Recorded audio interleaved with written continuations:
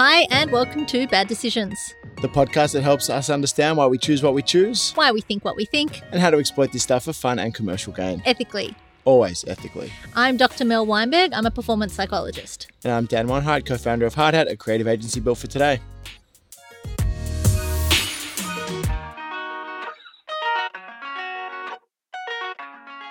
So you wouldn't believe it, Mel.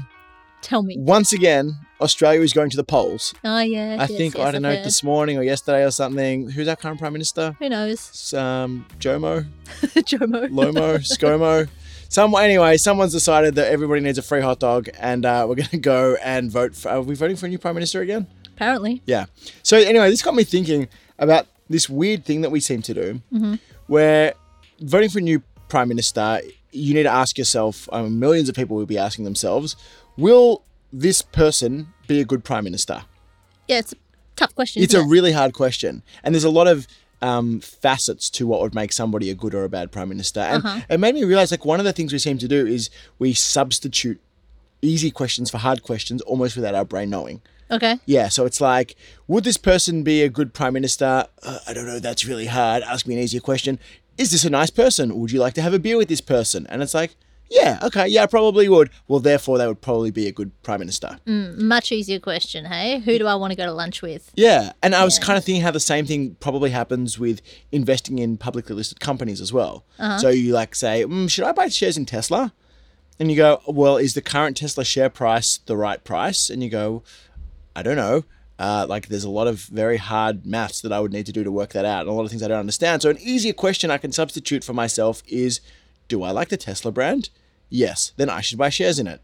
Yeah, I mean, this is basically why we have heuristics, right? Heuristics are shortcuts. They substitute really hard questions for easier ones that we much prefer. Totally. And so I guess one of the places where we often are asking ourselves a hard question is the price for this thing correct? Or how much is this thing really worth? Yeah. And we've found a lot of ways to give ourselves easier questions to answer. So we look at tricks like, what is the price of this item? Or what is the brand of this item? Or what is the shop that I'm buying this item from? And we try and use all of those things as easy answers. And it seems that one of the other interesting ways that we try and determine the value of something is how much effort went into making this. Good, Dan. See, you're giving us the effort heuristic.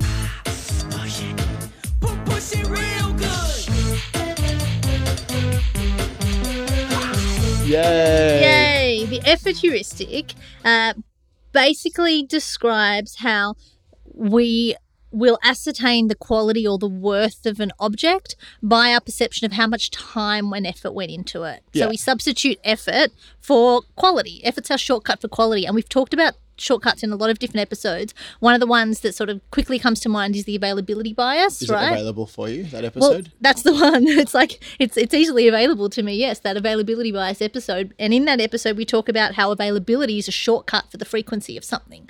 And just like that, in the effort heuristic, effort becomes a shortcut for quality. Yeah, so I mean, it would be great for people to know that each of these shows take us, 17, 18 hours of So long, research, yeah. 30 hours of recording, which we lovingly edit down to, 18 to 22 minutes. Yeah. But there's no point telling people that. But if they knew, they would really rate these shows They'd really value a it. lot more higher Yeah. than they do.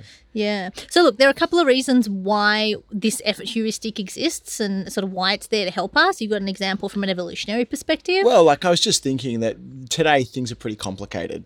Trying to work out the value of a set of AirPods is pretty tricky because it's a complex process for how they somehow get invented and then end up on a shelf in front of you. But at some point in our past, there was probably a much tighter correlation between effort and quality because you're probably buying things from the people who actually made them by hand. Everyone was kind of like a craftsperson or an artisan.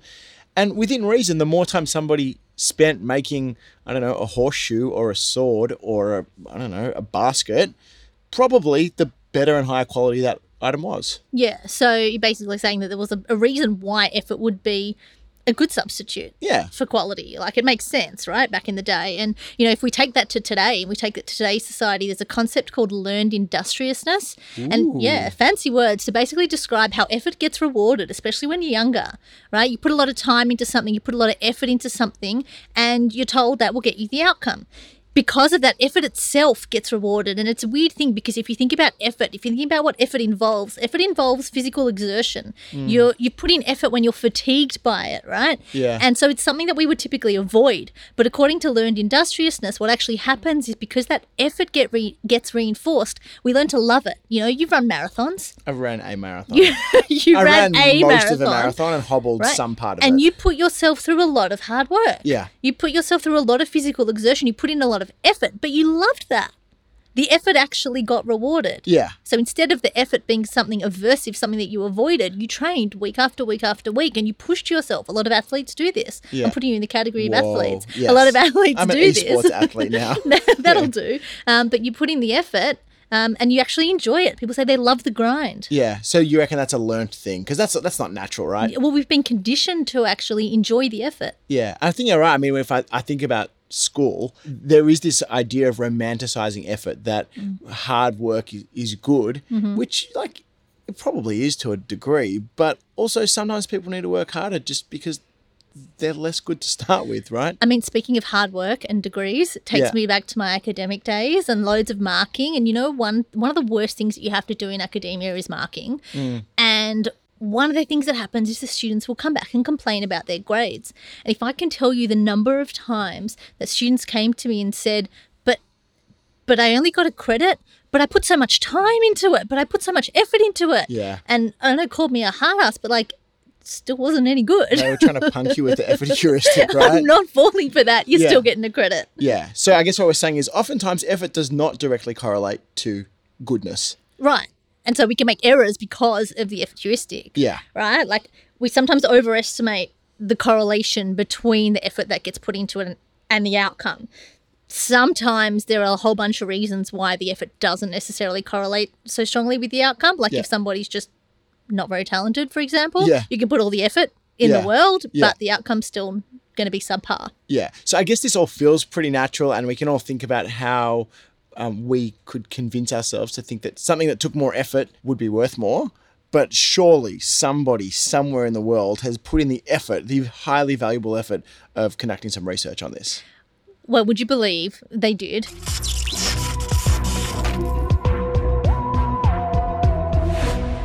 This is amazing. And it took 4 authors of the study back in Wow. 2004. This must be a pretty good paper. 4 authors. Kruger et al. And it's known as the POEM study.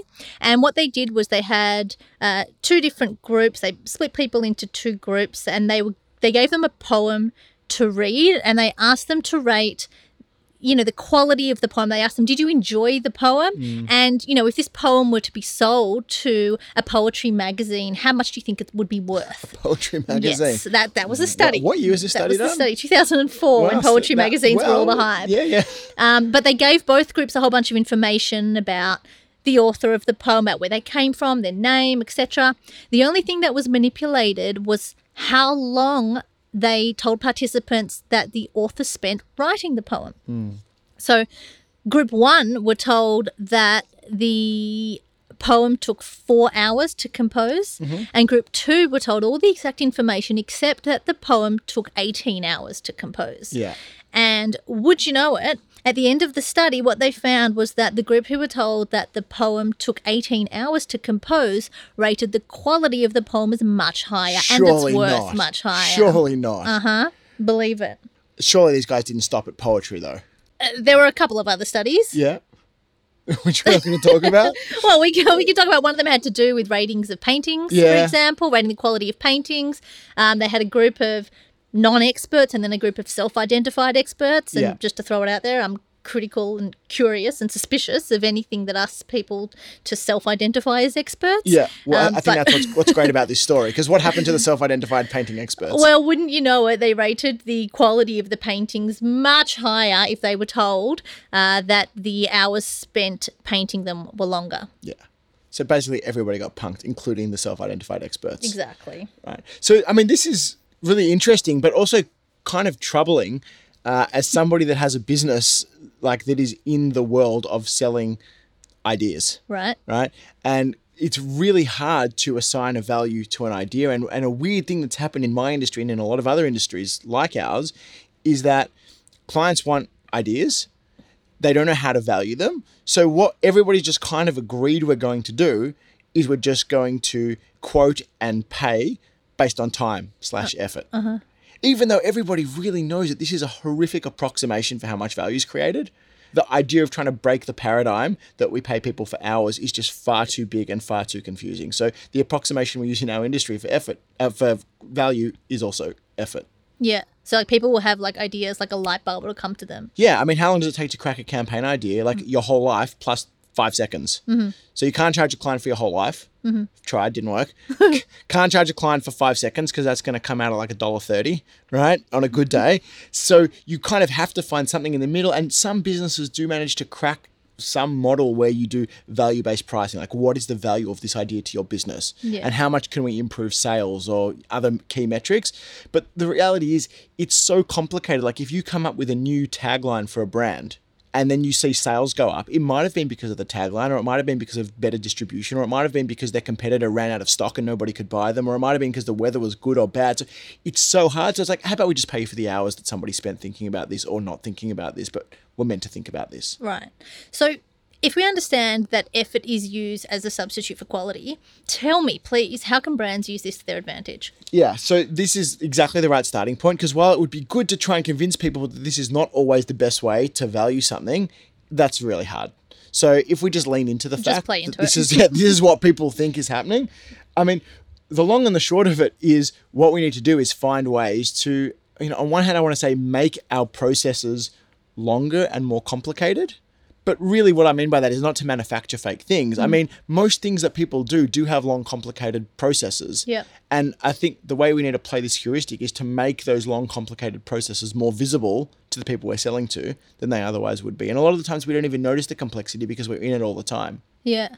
So there are some examples of that, right? Yeah, of course there are. So we see this in a bunch of places. So one of the things I like to think about is restaurants, right? And if you designed and built a restaurant anytime up until, I don't know, call it 10 years ago, there was a pretty predictable format where you have all of the service areas out the front, and then kind of hidden away behind a wall, you have all of the kitchen staff. So nobody sees the mess. Nah, don't see the mess. Don't see anything. The food just magically appears through these doors.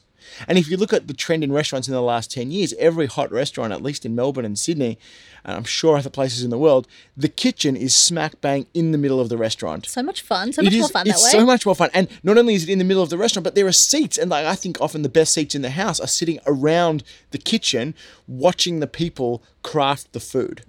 And so we are not only exposing, but we're probably celebrating and romanticizing the effort that goes in. And it seems that people are more patient and happy to pay more when you can actually see what is taking the time and the effort going in. And if somebody were to do research on that, if there isn't some already that we just haven't looked up, I'm sure they would enjoy the quality of their food, rate the quality of their food much better. Yeah, without a doubt. Like when you've seen the chef cut the sashimi right in front of you, like you just can't help but think that it is fresher and more expertly prepared. Sure. Some other places we see this stuff happening, we often used to talk about comparison websites on the internet. And when I say we used to talk about this, like nerds in my industry used to talk about this. And the idea that often historically, and maybe it's still the case, those comparison websites were slowed down. So, you go into one of these websites, you say, I want to find flights from Melbourne to LA, and it could find that for you in half a second, right? Faster. But the perception is, well, if it only took half a second, like, did you really go out and have a look at all of the possible places you could find airfares, right? So the idea was that these websites were slowed down a little bit to give the perception that they were doing a better job, there was more effort going into it, and therefore a more valuable outcome that came out the back of it. Tricky, isn't it? Yeah. The last probably interesting example I see of this is if you think about tracking packages that come from overseas. And so, we've just all become accustomed to the idea that you buy something on a website, then you get a tracking number and you go and look it up. And while in one respect, you're looking it up just because you want to know where it is and how far away it is, what companies like DHL and FedEx have done an amazing job of is showing all of the little steps that have happened. Every time somebody's touched it? Yeah, so it got moved tracked from the left side to the right side of this warehouse in this city, and then it got put on a truck and moved 200 meters down the road to a different dispatch facility, and then somebody put a sticker on it with your name on it. And so all of these things add steps, add complexity. Well, they don't add steps and complexity. They surface the steps and they surface the complexity that's inherent in the process. And you can't help but marvel at how this like one box of shoes has been touched by dozens of people in like, dozens of cities or facilities just to make its way to little old me and little old Melbourne. It's like when you think about it, it seems so unnecessary, but we just accept that, it's getting tracked. Like there are people along the way doing things. It's getting to me. It's being worked on. Yeah, all of that effort is making this a more valuable process. That's right. Yeah, so I think for brands, the goal is to show people what is happening and celebrate it and surface it and make sure people understand all of the effort that's going in, knowing that they can't help but assign that effort to value. Cool. What about peeps? Well, for just, the little old people in the picture, one of the things, one of the key things for this is to understand that people are going to judge your value based on the effort, and not necessarily based on the actual effort, but based on the perceived effort. So it's really important that you make it look like you put effort into whatever it is that you're doing. Wear a clean t-shirt, right? Right? Now, it can't be overstated, and I'm gonna touch on something that some people might think is a little pedantic, but we're going to talk about spelling mistakes. Yeah. All right, spelling mistakes and even grammatical mistakes, because it's a surefire way to let people know that you haven't put in effort. Right? And people say, it's just a spelling, it's just a typo. It's not, because people are actually judging your worth and your value based on your spelling mistakes. So if you're writing an email to somebody and but perhaps it's to a client and you're trying to sort of get on good terms with them and you want them to think that you can produce really high value work, the absolute worst thing you can do is put a spelling mistake in there, because they are going to see that and it's going to give them a very quick indication that you haven't proofread it, that you haven't put enough effort into it. They might even know that you can spell. So it's not even about whether or not you can spell, but it gives a very quick indication that, effort just hasn't been put in, and that means that maybe you're not very good at what you do. Yeah, I mean, you lose count of how many times you see in comment threads on the web somebody writing really like a brilliant piece of prose that's rebutting an argument of something that somebody else has put forward, and the whole thing is incredible and intelligent and compelling, but they've used the wrong your. Oh, your and your. Your and your. I mean, there's there, three there, of them. And there. Yeah, and all of a sudden the whole thing is discredited, yep. Right? Because you've used the wrong there, and that means you haven't put the effort in, and that means this is not valuable. That's right. So even if you don't care about spelling, everybody else reading your work does. Yeah. All right. Well, that's a tough pill to swallow, but them's not the that breaks. hard. Just check your spelling. Yeah, I mean, you even get like little squiggly lines underneath the things. Exactly. You're going to take me back to my marking days, which we already touched on once this episode. I'm not interested in going back there. Yeah, you are starting to shake a little bit. Yeah, sorry. All right, probably a good time to wrap up. Let's wrap up. All right, so the effort heuristic. No, what? Effort heuristic. Effort heuristic. Yep, is a shortcut that we use when we're trying to estimate the quality of something that we don't really have much else to go on. Yeah, so you can try and change the world and bust the paradigm and convince people they should be paying based on value, or you can just lean into it and say, yes, you are paying for effort, and look how much we put in. Yep, and remember, it's the perceived effort. Perceived effort. More than even the actual effort. Awesome. Well, I think that concludes take 192 for this episode. We've really put so much into this, guys. Yeah, I think my dad jokes have really lifted over the course of this show as well. Yeah, well done. Cool. All right, we out? We are out. We're done. Thanks. See you guys next time. See ya.